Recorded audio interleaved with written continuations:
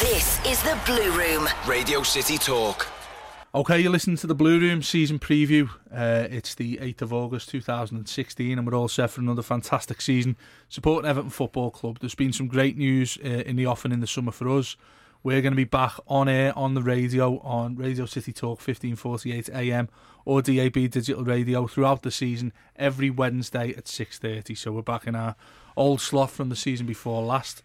Matt Jones is with me. Simon Magner's making his debut as well. We'll get to them too in a minute. But also some of the news as well. Throughout the season, obviously, we go big on football on Radio City Talk. So on Mondays and Thursdays, we've got the Legends Show with Aldo and Sharpie. Always a great listen. You're always welcome to phone in as well. I do the phone, so you can talk to me as well. And we've got the Anfield Wrap. If you're a Red who tunes in to listen to this, which I'm sure thousands of them do, probably more so than Evertonians, they're back on Fridays at 6:30. And then, of course, on Saturdays, it wouldn't be Radio City or Radio City Talk without Saint and Snods. They're back 12 till 2. So your whole week is planned out for you on Radio City Talk. Now, on to the good stuff. As I say, Matt, we're back for the new season. We're back at 6:30 on Radio City Talk. Great news. Yeah, made up, yeah. And, the podcast did... It was struggling to get us all in, wasn't it, at times last season, and obviously with the way Everton were playing, I don't think a lot of us really wanted to talk about it. There was no motivation, wasn't it? I think that semi-final finished me and you off, didn't it, Dave? Yeah. We came into record before that, and then after that it was, I don't really want to talk about Everton again. But no, great news that we're back again. Got some great guest lines up, haven't we, as well, and starting with Sai today, obviously. And you can get it in all the usual places, on iTunes, on our audio boom. If you follow me, Matt, Simon, any of our contributors throughout the season, they'll all give it a plug as well. And it's at the Blue Room EFC for all the main content. And if you want to post a question, which we're going to get through a little bit later on in the show, Simon's with us, as I said. Simon, just you have a lot of involvement with the Everton supporters, so just tell us a little bit about what you do with it and what it's about. Everton Supporters Trust. Well, I'm the chair of the trust. We're a little over 12 months. Well, it's coming up to our 12-month birthday official. We launched in September last year.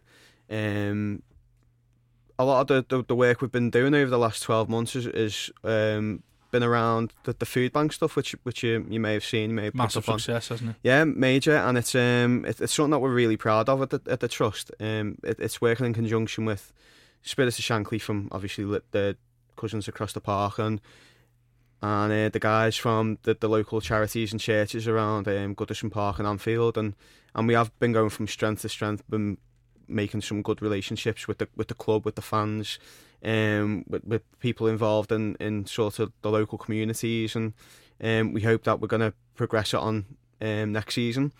We've been getting some good feedback, some good support from sort of national organisations and similar organisations to ourselves, and there are a few other trusts and fan groups that are looking to use the model that we've got and bring it down to wherever they are. So that's fantastic for us. And we'll give it another plug at the end, obviously, but how can people get involved if they want to? Well, we have various drop-off sessions around Goodison Park. The fans forum are involved now, and we have a drop-off session in the fan zone. We also have a drop-off session in St Luke's upstairs in St Luke's. That's our the trust's main drop-off. We man that, and we're there for people to come up and chat to, have a cup of tea on the ground floor. That's on a match day as well. That's on a match day, yeah. So every match day, we'll be upstairs on the first floor with other great Everton organisations like Everton Heritage Society and Toffee Art, and you can buy your programmes and drop off old kits and go and see the Rulatero Society, and there's lots going on, and it's a great place for your sort of community-based organisations to come and get that different Everton match day feeling from what you're normally accustomed to, maybe. Yeah, from a personal point of view, I've got to say as well, I mean, I met Simon in person. I've spoken to him on Twitter, as I have with probably most of our listeners here, and I met him at a what was it, the dinner we went to? Yeah, the shareholders dinner in the season, yeah. A couple of months back, and even just from a personal point of view, it was great to get out and meet other Blues and talk to people, and the sense of community and sort of togetherness. It's great being able to sort of get with like-minded people on issues that sort of transcend Everton in a way, isn't it? Like the food bank stuff. Yeah, and I think, obviously everyone has different opinions on different aspects of the club and stuff like that, and we just try and encourage to bring people together, and it's not just with Everton, it's with our relationship with Liverpool, and their supporters and supporters nationwide, and it's just trying to get, you have your rivalry on the pitch, when that first whistle goes, you cross the white line and the first ball's kicked, then you hate your opposition till the bitter end, but like after 90 minutes you walk away and you go and have a pint together, or before the match you go and get food collections for the less well off. And I think one of the big benefits of obviously being a Premier League club is we have a lot of people coming into the city, a lot of people coming around Goodison Park and Anfield on their match days, and it's just making sort of good of that situation and making the best of that situation, and I think that's, like I say, we're trying to push on for next season and be better and hopefully collect more than Liverpool. Yeah, absolutely. Yeah, that's what I mean. It doesn't lose its competitive edge. No.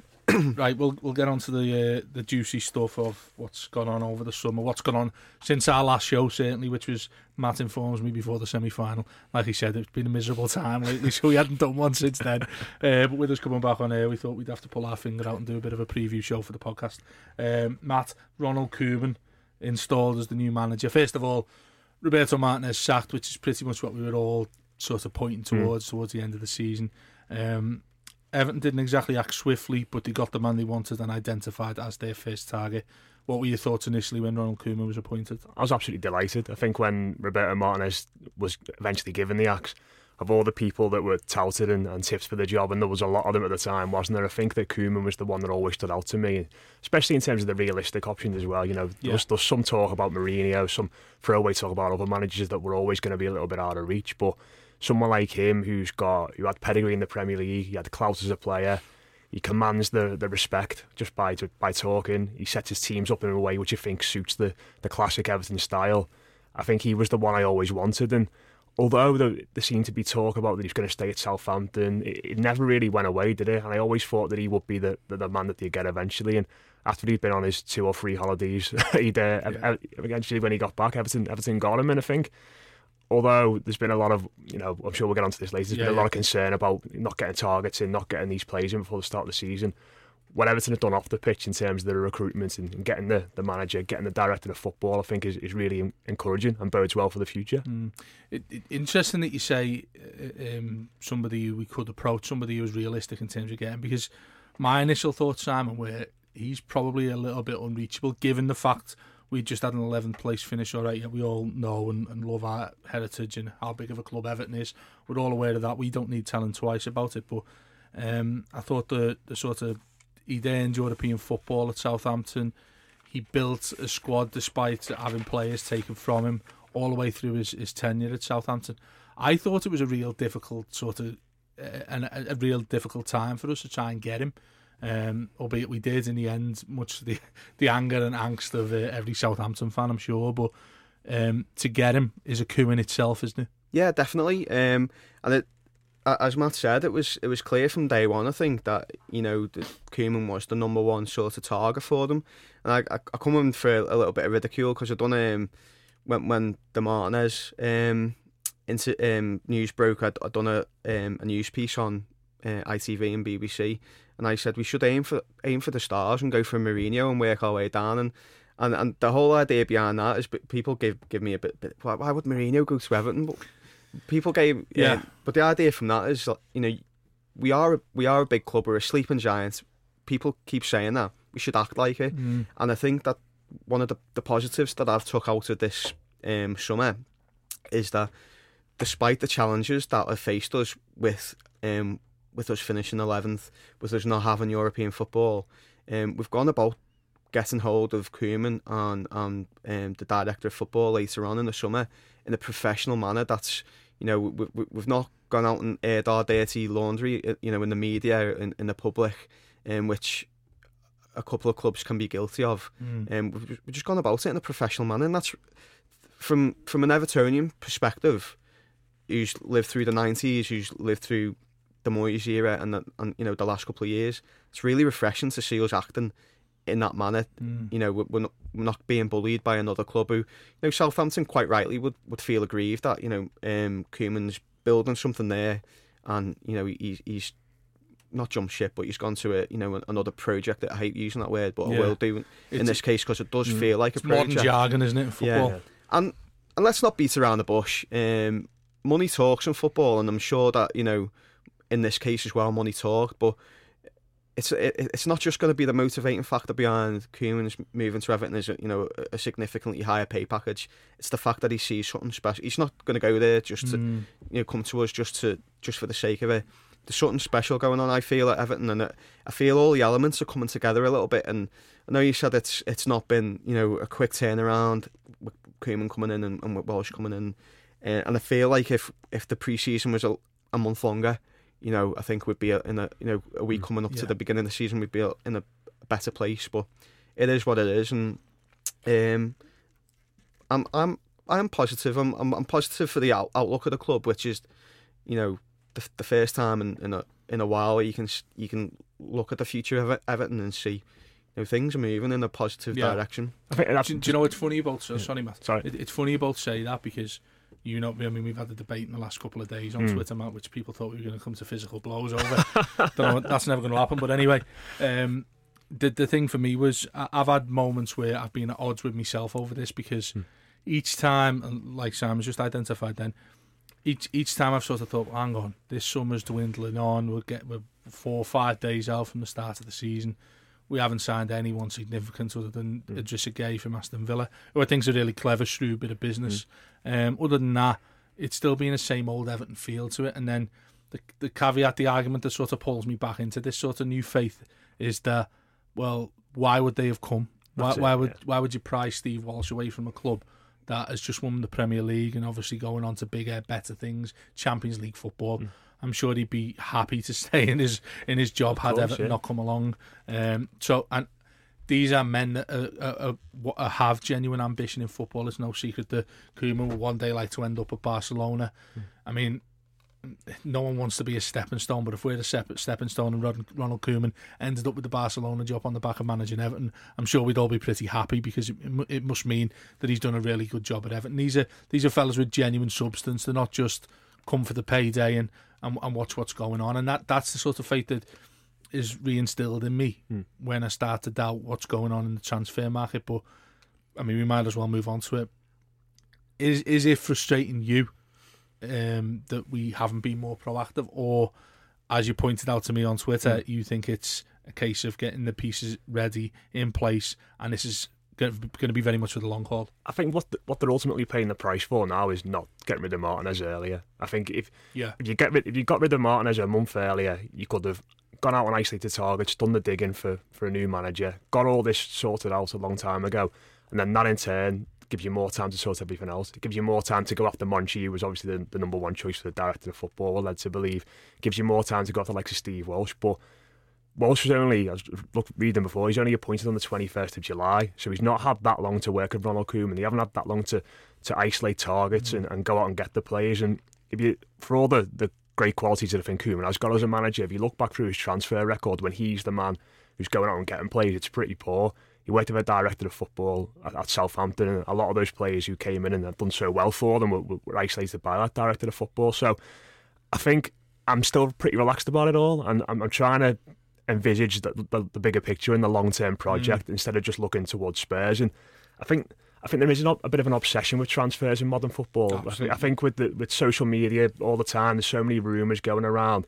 Fans can tend to get hung up on it and get obsessed. I'm sure we all probably all do the same. Get up in the morning, have your cup of tea, and then you look see if Everton have been linked with any players, or even a half 10. Every 5 minutes, mate, when I'm doing my job. Even at 10:30 at night, when the stories break for the next day, you're always checking see who we linked with. What's the story about Everton? What journalists are saying it. So I think there's a lot of positive things going on at the club in terms of the recruitment off the pitch, the stadium. Obviously, we've got a flush new owner, flush new major shareholder. And I think I'm trying to focus on that at the moment, but it is frustrating when you see the club linked with players like Axel Witsel and William Carvalho and not getting them. But it's all new for Everton, isn't it? I'm sure it's frustrating for Koeman as well. I mean, these guys must have their sort of targets in mind, and I do feel like that for the first time in a while as well. Money's not an issue, we're not having to sell to buy, and I don't get that feeling that we had like. A couple of years ago, and I do feel like, it's probably frustrating for them as much as anything. Yeah. I will disagree with am I allowed to do that? Of course you are, mate. Yeah, that's exactly why you're here. Because I knew you were a trouble causer.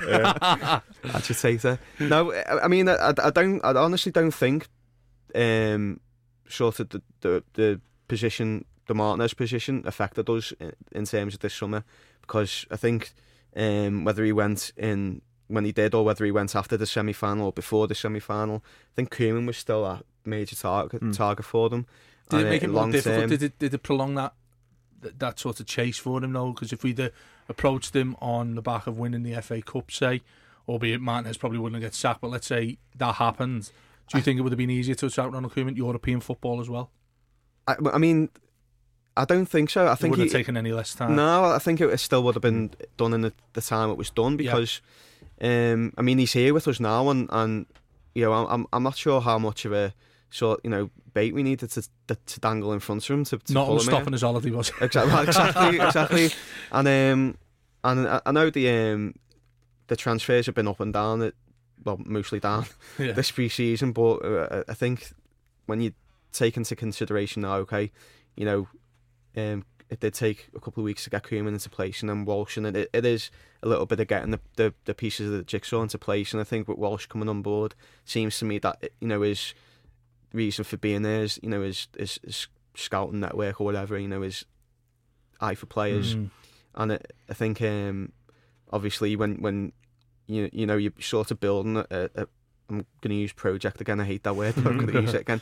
When you're building a project and you're missing one of your vital pieces, then that will obviously impact on it going forward. It's interesting you say, Matt, about the time scale of things. I mean, to me, who's desperate for us to go out and buy every Tom, Dick and Harry on the transfer market, you look and you think, well, how long's this Steve Walsh been around? It must be months now. 21st of July is what, 3 weeks, 4 weeks at the max? We'll get to some questions as well, because there's absolutely bags of them. Thanks for getting in touch. If you do want to continue to give us your questions over the weeks and months, at any time of day, Matt checks them religiously on the hour, every hour. So we've had one from Lee Wilson. He says, is our transfer budget, I think you alluded to it a little bit earlier, Simon, is our transfer budget still dependent on player sales? I would say no, because you look at we haven't sold anyone yet. Yeah, we've gone out and spent big money to get Ronald Koeman in. We spent big money to get Steve Walsh in. We signed a player from Aston Villa for, was it £7.5 million in the end? So I don't think so, no. And you look at the way that the club have been linked with selling Stones and Lukaku, and I think if they were dependent on those kinds of outgoings to bring players in, then those deals would have been pushed through already by now. So I wouldn't be worrying about that. And all the reports you're getting from the journalists who you tend to trust about the club and the budget they've got seem to suggest that the money is there. So I wouldn't say that's the case, no. Simon? Yeah, I totally agree. I know I'm here to cause a bit of argument, but no, I agree. I think, like I said before, I think the money's not an issue right now. It's not a worry. I remember the dark days of a couple of years ago when we had to sell Arteta just to push through 2 loan deals. The guy, Drenthe and Strachan sat there for 12 hours until the Arteta deal was done. And but I want to put it to you both. Again, playing a little bit of devil's advocate, but also sort of influencing my opinion on it.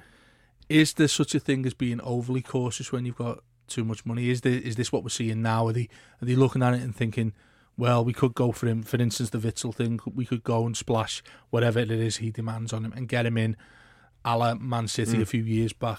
But we don't want to do that because we want to be meticulous in our recruitment. We want to get Steve Walsh involved. Can that be considered overly cautious, Matt, considering we're sitting on the eve of the season with one outfield player to show for it? And let's face it, we need a host of new additions. Yeah, you can be, and I think it's natural to be cautious when you're implementing a completely new structure that everybody at the club's not familiar with. Everton never had a director of football before in the history. All the staff there weren't used to working with it. Koeman's probably the only person in the setup that will have worked with a director of football before.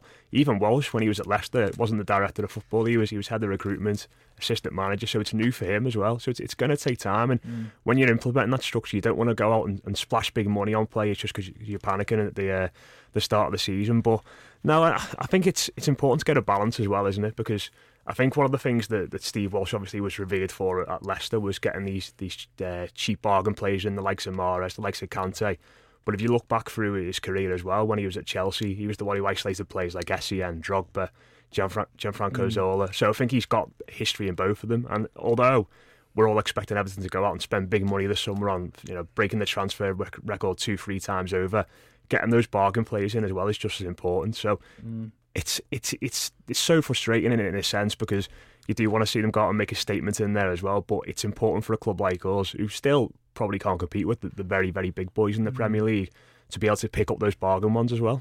It's a balance, isn't it? Because I think, I think you don't want to go down the road of, you've got this money, so let's just spend it for spending's sake. Because at the end of the day, we're a club that's like 20 other clubs is. Well, not 20 other clubs, but a lot of other clubs is very much dependent as well on the TV money that comes in.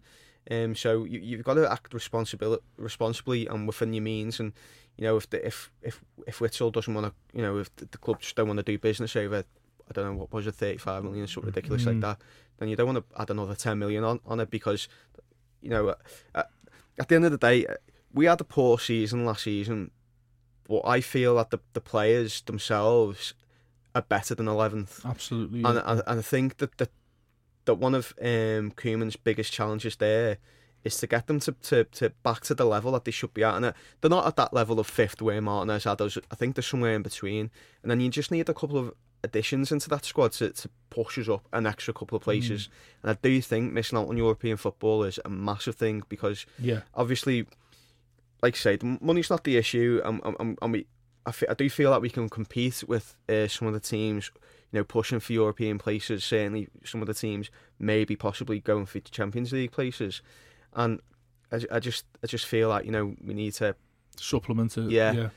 I'll move on to one of the other questions. Sorry, Matt, go on. So would say in the case of like Ashley Williams, Swansea say apparently want £15 million for him, is that right? Would you go out and just give them that money now just to get him in for the game at the weekend, or would you be happy to bide a bit of time until the end of the window and try and get him for a bit cheaper? I'd be inclined to do that now, given how close we are and how the Stones thing looks like it's just going to rumble on till September the 1st. I don't think. I mean, I actually defended him with the Man United game. A lot of people got on his back for the performance, and I simply said, well, he was still part of a defence that kept a clean sheet. He still had a contribution in that game. He was made a bit of a scapegoat, obviously, because of the links with City. Having said that, I don't know if I trust him 100%, and I don't know if it'll become like Lescott was against Arsenal that day. I don't know if that's in him, that sort of performance, because he's that type of player. Yeah. He can stink the place out, because he's that kind of player who takes that risk. When it isn't on his side, he looks like the worst player on earth. So I don't know. With Williams, I think he'd be an excellent addition, because he improves the back four, simple as that. I don't really care for his age either, because if we've got the finances that purportedly we do have, then replacing him when he gets to the age where he can no longer do it at that level wouldn't be a problem. Much like when we got Distan. The issue with getting Distan was he had no sell-on value, and that mattered back then. I don't think it does now, but it obviously doesn't. I'd be inclined to say, I'd pay an extra few million for Ashley Williams. Whether he's worth it or not, I mean, put that in context with what is a player worth these days. I don't think there's any answer to that anymore, given the TV money, like you alluded to, Si. And it's not just the quality that you'll get on the pitch with, on the experience of Ashley Williams. It's what he does off the pitch with. Stones might be going in a couple of weeks, but we've got some quality young defenders in there that could benefit from another. Sorry to say, Ash, and I'm older than you, but an old head at the back there, and someone with a bit of experience. And the guy's just gone a fantastic international tournament, and captain of his club, and he's at the peak of his powers, isn't he? This is the time, and like you say, I mean, I think he's at the wrong side of 30, but 6 or 7 years ago when we spent $5 million on Distan, I had problems with that.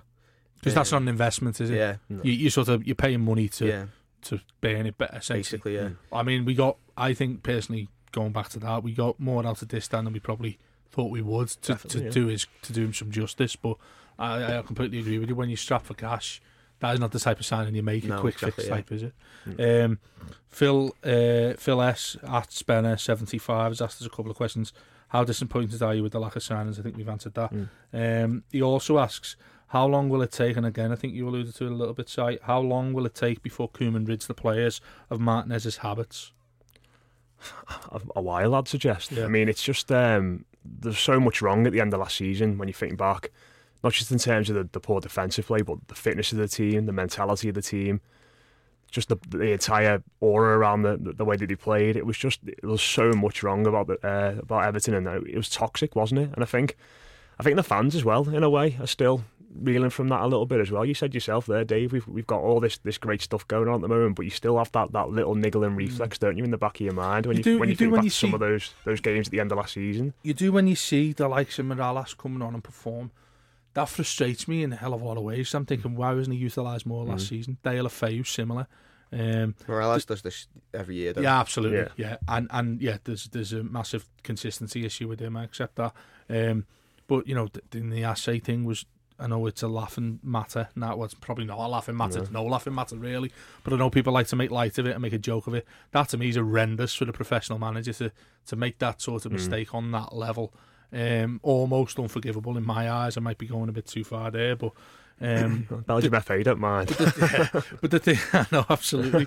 That's a mad one in itself, isn't it? We'll get onto that in a bit. But the one thing I wanted to add on to what Phil sort of asked there, do you think Koeman sees this as a bigger challenge than what he initially perceived? Yeah, without doubt. I think you've seen his demeanour change already. I think when he's angry, isn't he? When he came to the club, he seemed to he was a lot happier about everything. And watching him, I went to the testimonial against Manchester United on last Wednesday, and I watched him quite closely on the sideline, and he was just gesticulating, he was shouting, he was unhappy when players like Barkley and Deulofeu weren't going in for 50-50 challenges. And I think if you look at some of the interviews he's done recently, and I think that there's one in the Liverpool Echo on Monday where he said that they're too nice, they're not aggressive enough, and I think that's something we spoke about a lot last season, didn't we, on the show, Dave? We haven't got those snidey characters in the team which you need to have, and I think it's, while he's probably looked at the squad from the outside and thought there's talent there I can go in and work with, there is a lot wrong, which we discussed just previously. Yeah, he was very complimentary in his initial press conference about how Everton performed at Southampton last season. Went there, battered them 3-0. We must have looked like world beaters, and I got the impression he's come in and he thought, oh, hang on, how poor were we in that game if this is what it's really like? But I look at some of the players in there, Si, and it's like there's depleted confidence as well as an ability issue. Not so much ability in terms of, we all know how good Ross Barkley can be. We all know how good Morales can be on his day. Deulofeu on his day. Lukaku on his day. Those days sort of were weaned out of them with Martinez towards the end of it. And it's going to take a hell of a lot to pick them back up off the floor in terms of getting them to play with each other and getting some self-belief. Yeah, definitely.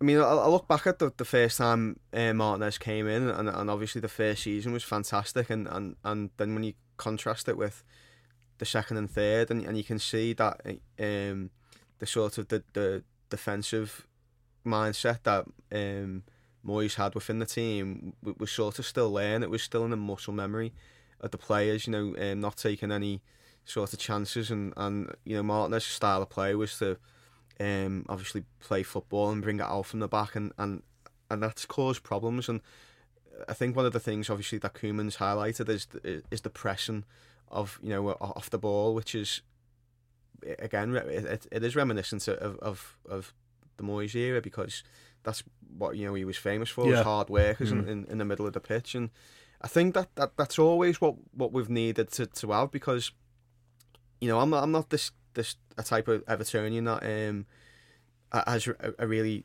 negative opinion of that Moyes era. The way he left us and stuff like that, that's obviously a bone of contention. I think people, just starting to, I think people sort of mix the two together too often. They're too quick to sort of say, well, look at the circumstances in which he left and what he said afterwards. Yeah. He mixed that with how his actual tenure was for the entire 11 years. Yeah. It simply wasn't the case. And I do understand, I've had loads of debates over the style of play and how we've played, and I do understand, it was a negative style of play, certainly towards the end, not necessarily at the beginning or in the middle, because I mean there were games in there that when we played well with going forward with the likes of Pienaar, Arteta, Cahill, Yakubu, all on form. We at times we were quite an exciting team, but there was always that mindset of defence first, and I think it's just striking that balance between Martinez's, which, to be fair, I was a fan of, and I still am.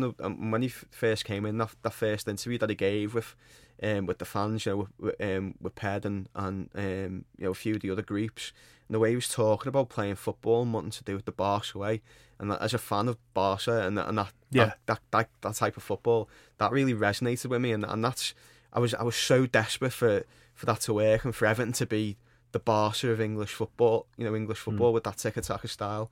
And I think the problem with Martinez towards the end was he just couldn't learn from his mistakes, and when we were making the same mistakes over and over again, and it took, I remember at one point last season, it took the players to say, we need to play more direct to get Lukaku involved more. And that game we did, and Lukaku scored, and he was like, this is the game, the type of football I want to play. And then it just reverted back to Martinez type, and at times you could see Lukaku after he'd scored a goal or two, and they go down the other end, and we concede, and we're drawing games, we're losing games, and you could see it in his face and his body language. He was deflated, and for a player like him, for a player like Ross Barkley to suffer the way they have, I think that's more criminal than the Ashes 13.5 transfer fee, to be fair. And it's also a lot harder to fix as well, isn't it? From Koeman's point of view. Well, if you consider the point before about the way that the Moyes methodology of defensive football lasted that whole period of that first season, that's quite a scary proposition if Martinez is, that sort of style of football is going to last for this next season. I don't think it will. I think the players will get it out of them. I think the first couple of games might be a bit, touch and go. But once they start playing competitive regular, not friendlies, which are just kickabouts and fitness. Once they start playing regular, and I think going back to the transfer window, once we know the squad that we've got on September the 1st till January, I think that we can push on from there, and that's really when business starts to pick up, isn't it? It's around October, November time. That's when you're in the thick of the season. Just one thing about defending. I think I didn't see the Espanyol game on Saturday. Didn't get down there, but I believe it wasn't great anyway. But watching them on Wednesday against Manchester United, the one thing that was encouraged about that game, even though it was an awful match, was there was a lot of players in there who seemed to have an appetite for defending back again. We played three at the back. Baines and Coleman were getting up and down the line with a lot of energy. Holgate played well. I want the old Seamus Coleman back because do you know what I mean? He's one that slipped under the radar, but he genuinely suffered. Yeah, and I think unfortunately it's probably a little bit too late for Baines. He's probably, I hope he's not listening, but he's probably a little bit too old. But Seamus Coleman down that right hand, he's still got the years, a couple of good seasons left in him, and if we can get him down that right hand side, he's a threat. Absolutely. Mac Rice, thanks for your question. I think we've answered it anyway, but he says, are we panicking too early over additions, or is this a result of symptomatic abuse suffered for years because of Bill Kenwright? Got an agenda there, Matt? I don't know. Willie Bombshell. Graham Langley, sorry, that's his name, that's his alias. Right. He's a good lad, he talks to me quite a lot on Twitter. He's asked, firstly, what is success this season? And two, what is success if we get the Dock Stadium? Oh, sorry, what happens if we do get the Dock Stadium? What happens if we don't? You want to touch on the stadium, Matt? We'll get down in a sec, but quickly, I just want to know, what is success in terms of a position, in terms of cup progress? What is a successful season now? I wouldn't put a position on it. I just want to see progress. I want to see the team playing pressing football. I want to see them working hard. Is that not result space for you though? It's difficult, isn't it? Because we've just talked about all the upheaval and the seismic change at the club, and I don't think that's going to just click into gear straight away. And I think it might take, like Si said there, I think it might take a couple of games, maybe a couple of months even, to get going. And I just want to see progress in that sense. I want to see the team defending properly. I want to see them pressing off the ball. I want to see them seeing games out, which we did do so many times last season, hanging on to leads. And if you can start making those basic tweaks in the system and the way that we're playing, the quality of players like Barkley, Deulofeu, Lukaku should come to the fore then. So I just want to see a clear plan put in place in terms of recruitment, in terms of the way they're playing on the pitch. And just to see that progress I know I'm sitting on the fence a little bit there in terms of not giving it an actual prediction, but I just want to go to the game, enjoy it again, and see the team moving forward. So are we gone from? I mean, one of the big things I remember sitting here last summer talking about it with Matt and Ped was the necessity of getting a trophy. Is that still the same, or is the sort of in a rather perverse way? It's back to square one with Koeman, and we need to establish a foundation. Whether that means winning a trophy or not, that's sort of irrelevant now because it's a new era. It's something different. Yeah, I think we have made a backward step, maybe two, in this summer. Not in a negative way. Certainly not in a negative way. I think that the whole idea behind the trophy last season was a couple of factors. Obviously, Martinez's third year. We'd had a fantastic first year. Mediocre second year. He's got to prove himself now, and we had Stones there, and we were making big noises about keeping him. We've got Lukaku in. We had all these elements with Dale Lefeu coming in last season as well. All these elements coming together of a healthy, young, exciting squad, and also a lot of pressure on the boardroom as well. They haven't been there for a while and not seeing any silverware. And I think the position that we were in last summer, and the outlook of the fans and the outlook of the club, I think it was we should have been in a positive place, and I think I don't think European football was unrealistic. I don't think a cup win. Well, obviously we got where we did in the FA Cup and the League Cup, yeah. I don't think that was unrealistic. This season now, I'm not. If we don't win a trophy, I'm not going to be bothered because we haven't done it for 22 years or whatever. But I want to win. I want us to win. I want us to win everything. But the pragmatic side of me understands that with all the issues that we've had, that we've talked about over the transfers, like Matt, I just want to see progress. I want to see better than 11th, and I think we'll get that. But I don't want to be in 12 months' time sitting here saying exactly the same stuff. We missed out on European football. That's why we're going to miss out on these players. I think, like I said before, we've got this. We're better than 11th, but we're not as good as 5th or that finish that Marnes had us. I think in short, to answer that, I think personally, I think that there's a success. I think there's a buffer between.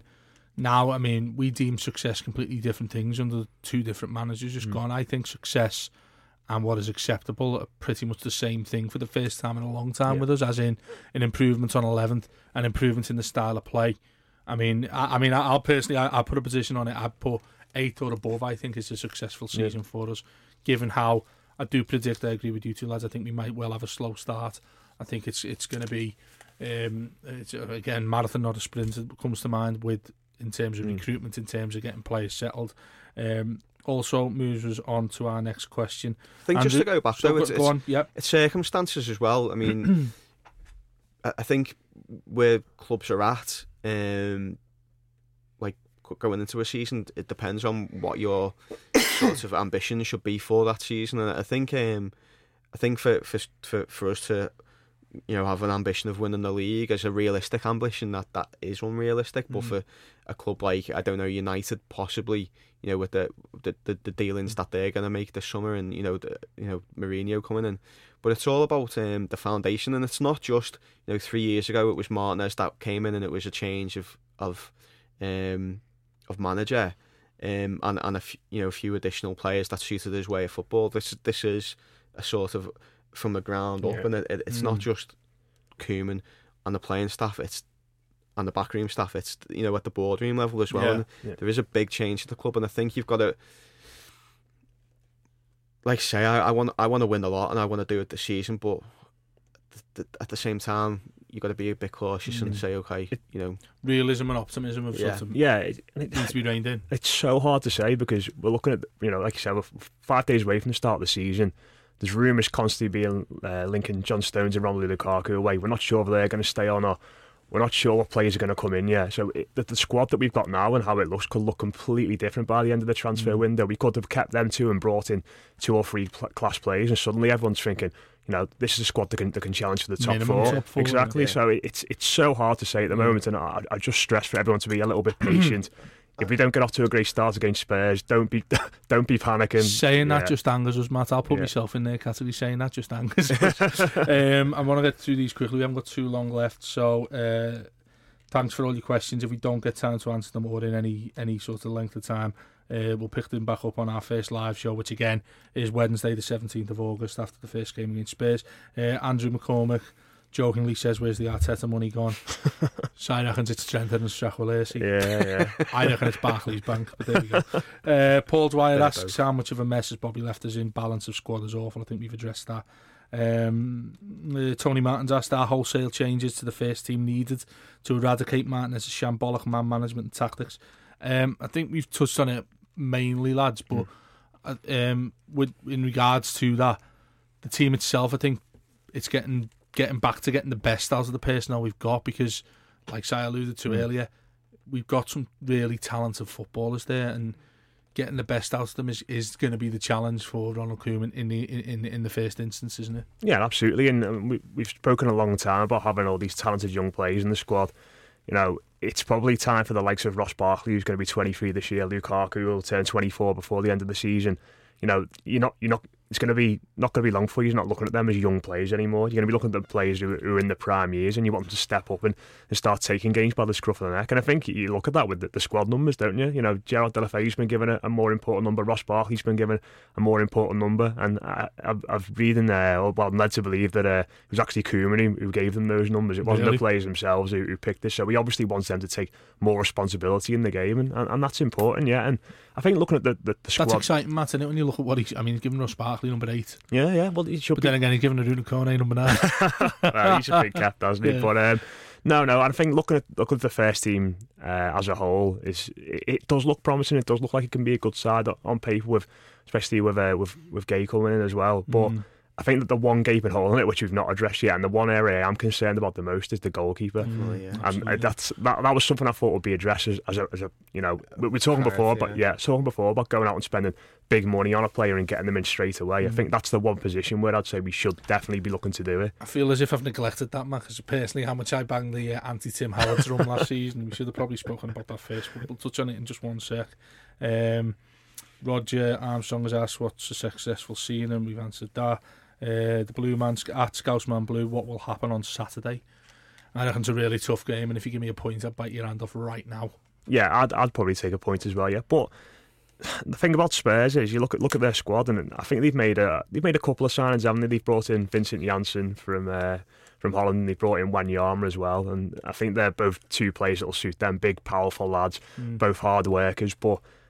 There's a lot of players there as well, like Kane, Dele Alli, Kyle Walker, Danny Rose, who all were part of that England shambles over the summer, weren't they? And you just wonder, how are they going to react to that? How are they going to, go back to that first Premier League season? Will they completely over that? Will the scars have healed? And especially the way that Tottenham finished last season as well. They fell off a cliff, didn't they, in the end? They lost 5-1 to Newcastle on the last day, so... I think there will be vulnerabilities there for them as well, but it's going to be a case of Everton keeping the shape, keeping the discipline, and hopefully the crowd getting behind them as well. I mean, a win almost changes everything. I know Matt's saying there we can't sort of make predictions on these things, but a win sort of gets everyone's tails up. First game, sell out Goodison, Saturday afternoon, hopefully in glorious sunshine. So it's a big opportunity. It should be seen as such as well. Yeah, you always want to start the season with a win, and to be honest with you, I honestly don't think it's a million miles away. I know that on the pitch, the pre-season we haven't been setting the world alight. Don't want to allude to our neighbours across the park being title champions. Plus 4 goal difference one day, and then less than 24 hours having a neutral goal difference.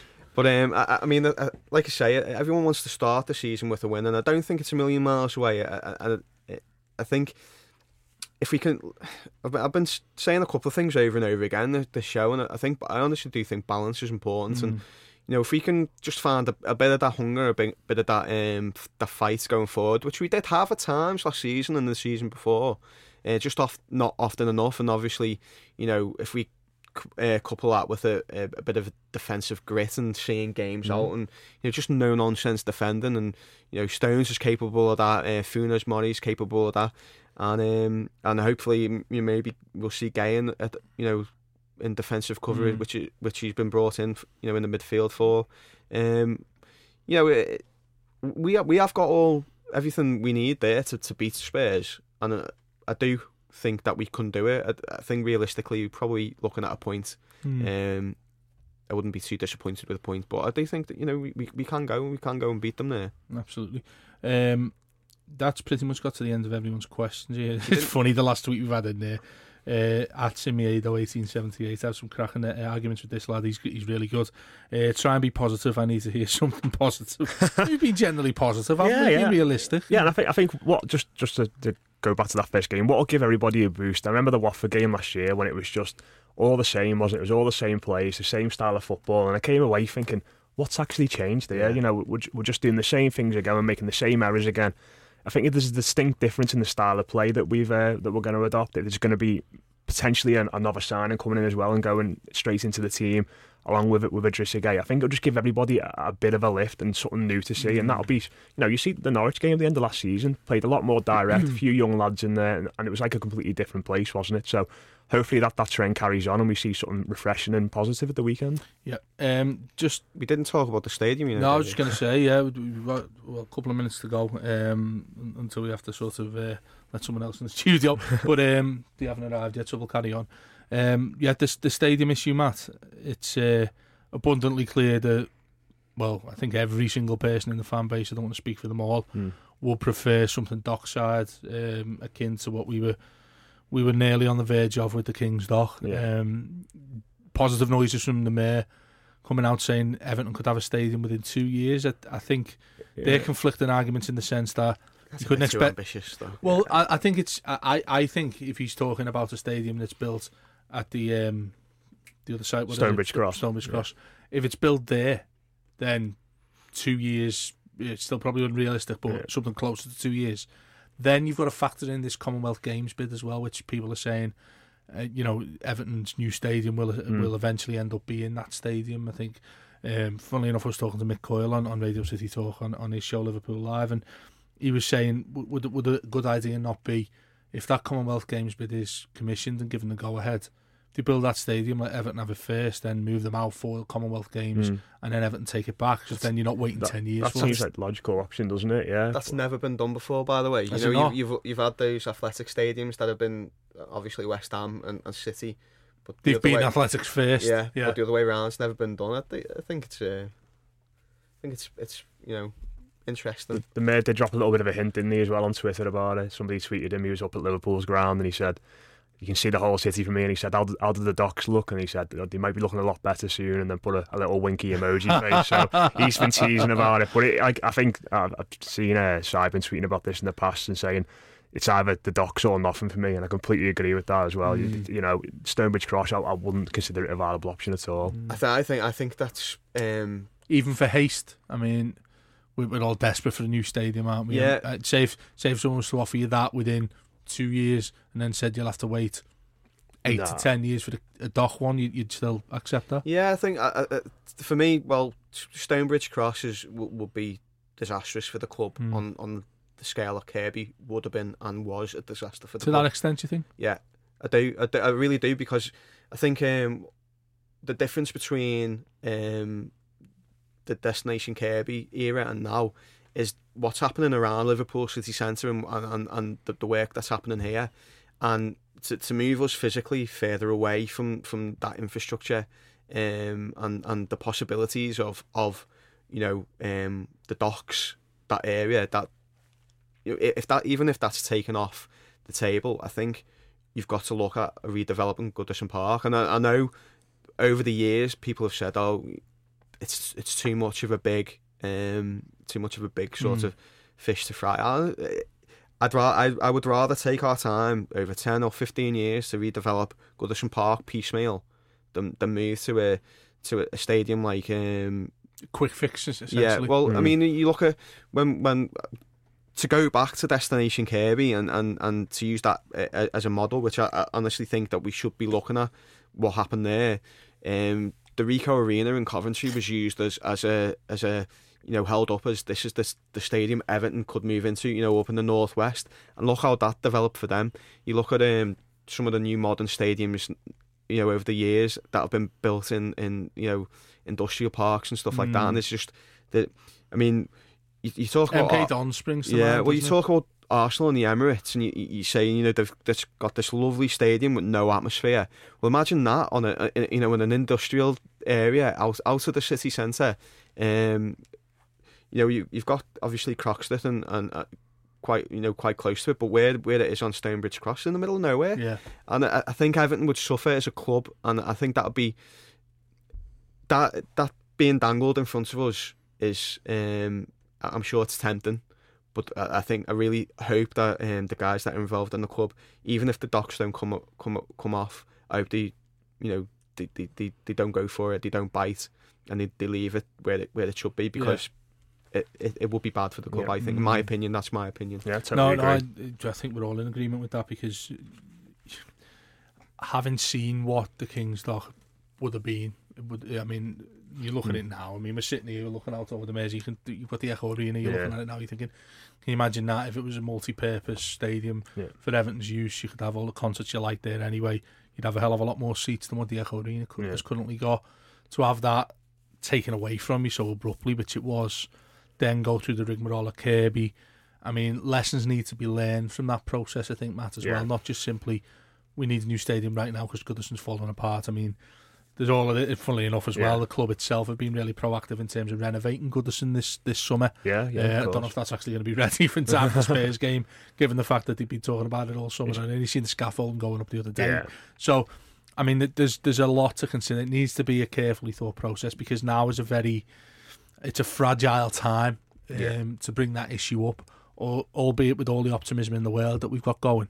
It is it's still a very fragile issue with a lot of Evertonians. Yeah, and I just wouldn't want to look back, say in 5 years' time we're in a stadium in Stonebridge Cross. I wouldn't want to look back to this point and think we've missed another huge opportunity there to get a stadium on the waterfront, and all the benefits that would bring. So it is important to take the time. I think the fact that picture came out of Mashiri and meeting the mayor and the catalogue suggested it was Stonebridge Cross, but I think that was probably placed there on purpose, maybe to give Peel Holdings a little bit of a nudge. But I mean, I just don't want to look back and think, wow, what could have been for a second time in terms of a waterfront stadium. I think money talks as well, like I said before, and it talks on the pitch, it talks off the pitch, and obviously we've got a new major shareholder involved now, and not just that, but we've got a massive TV deal, and we're not we're not in the position that we were a couple of years ago, where we were dependent on like retail enabling for Kirby to go ahead,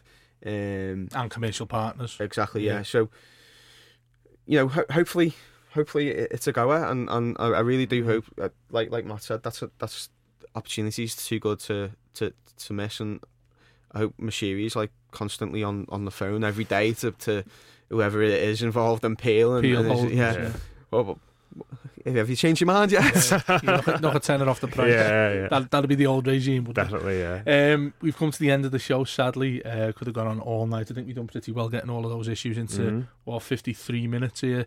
So this has been the Blue Room. We've started as we mean to go on. Si will be a major contributor this season. We've also got Elliot Bretland from the Daily Mail, who's going to be contributing. Paddy Boylan from Click Liverpool. Ped is obviously coming back. Matt, myself, Dave Downie, who I didn't even mention, that was my name at the start, in case it's the first time. I think everyone knows you by now, Dave. That fella who moans on Twitter all the time. Anyway, this has been the Blue Room. We are live back on Radio City Talk, 15:48 AM from Wednesday, the 17th of August. That's our first live show. In the meantime, get in touch, field us your questions. We'll definitely give you a mention. I hope I've got through everyone without missing anybody out tonight.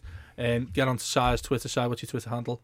At *_mag. You can tell we didn't tell him to have that prepared. By to be honest, Dave, it'd be proper remiss of me, because I mentioned the Supporters Trust at the Supporters Trust Twitter account at EST_1878. But we mentioned the Supporters Trust at the top of the programme, but I didn't say you can join. You can join online. EST1878.co.uk. Come into St Luke's before the match at Spurs.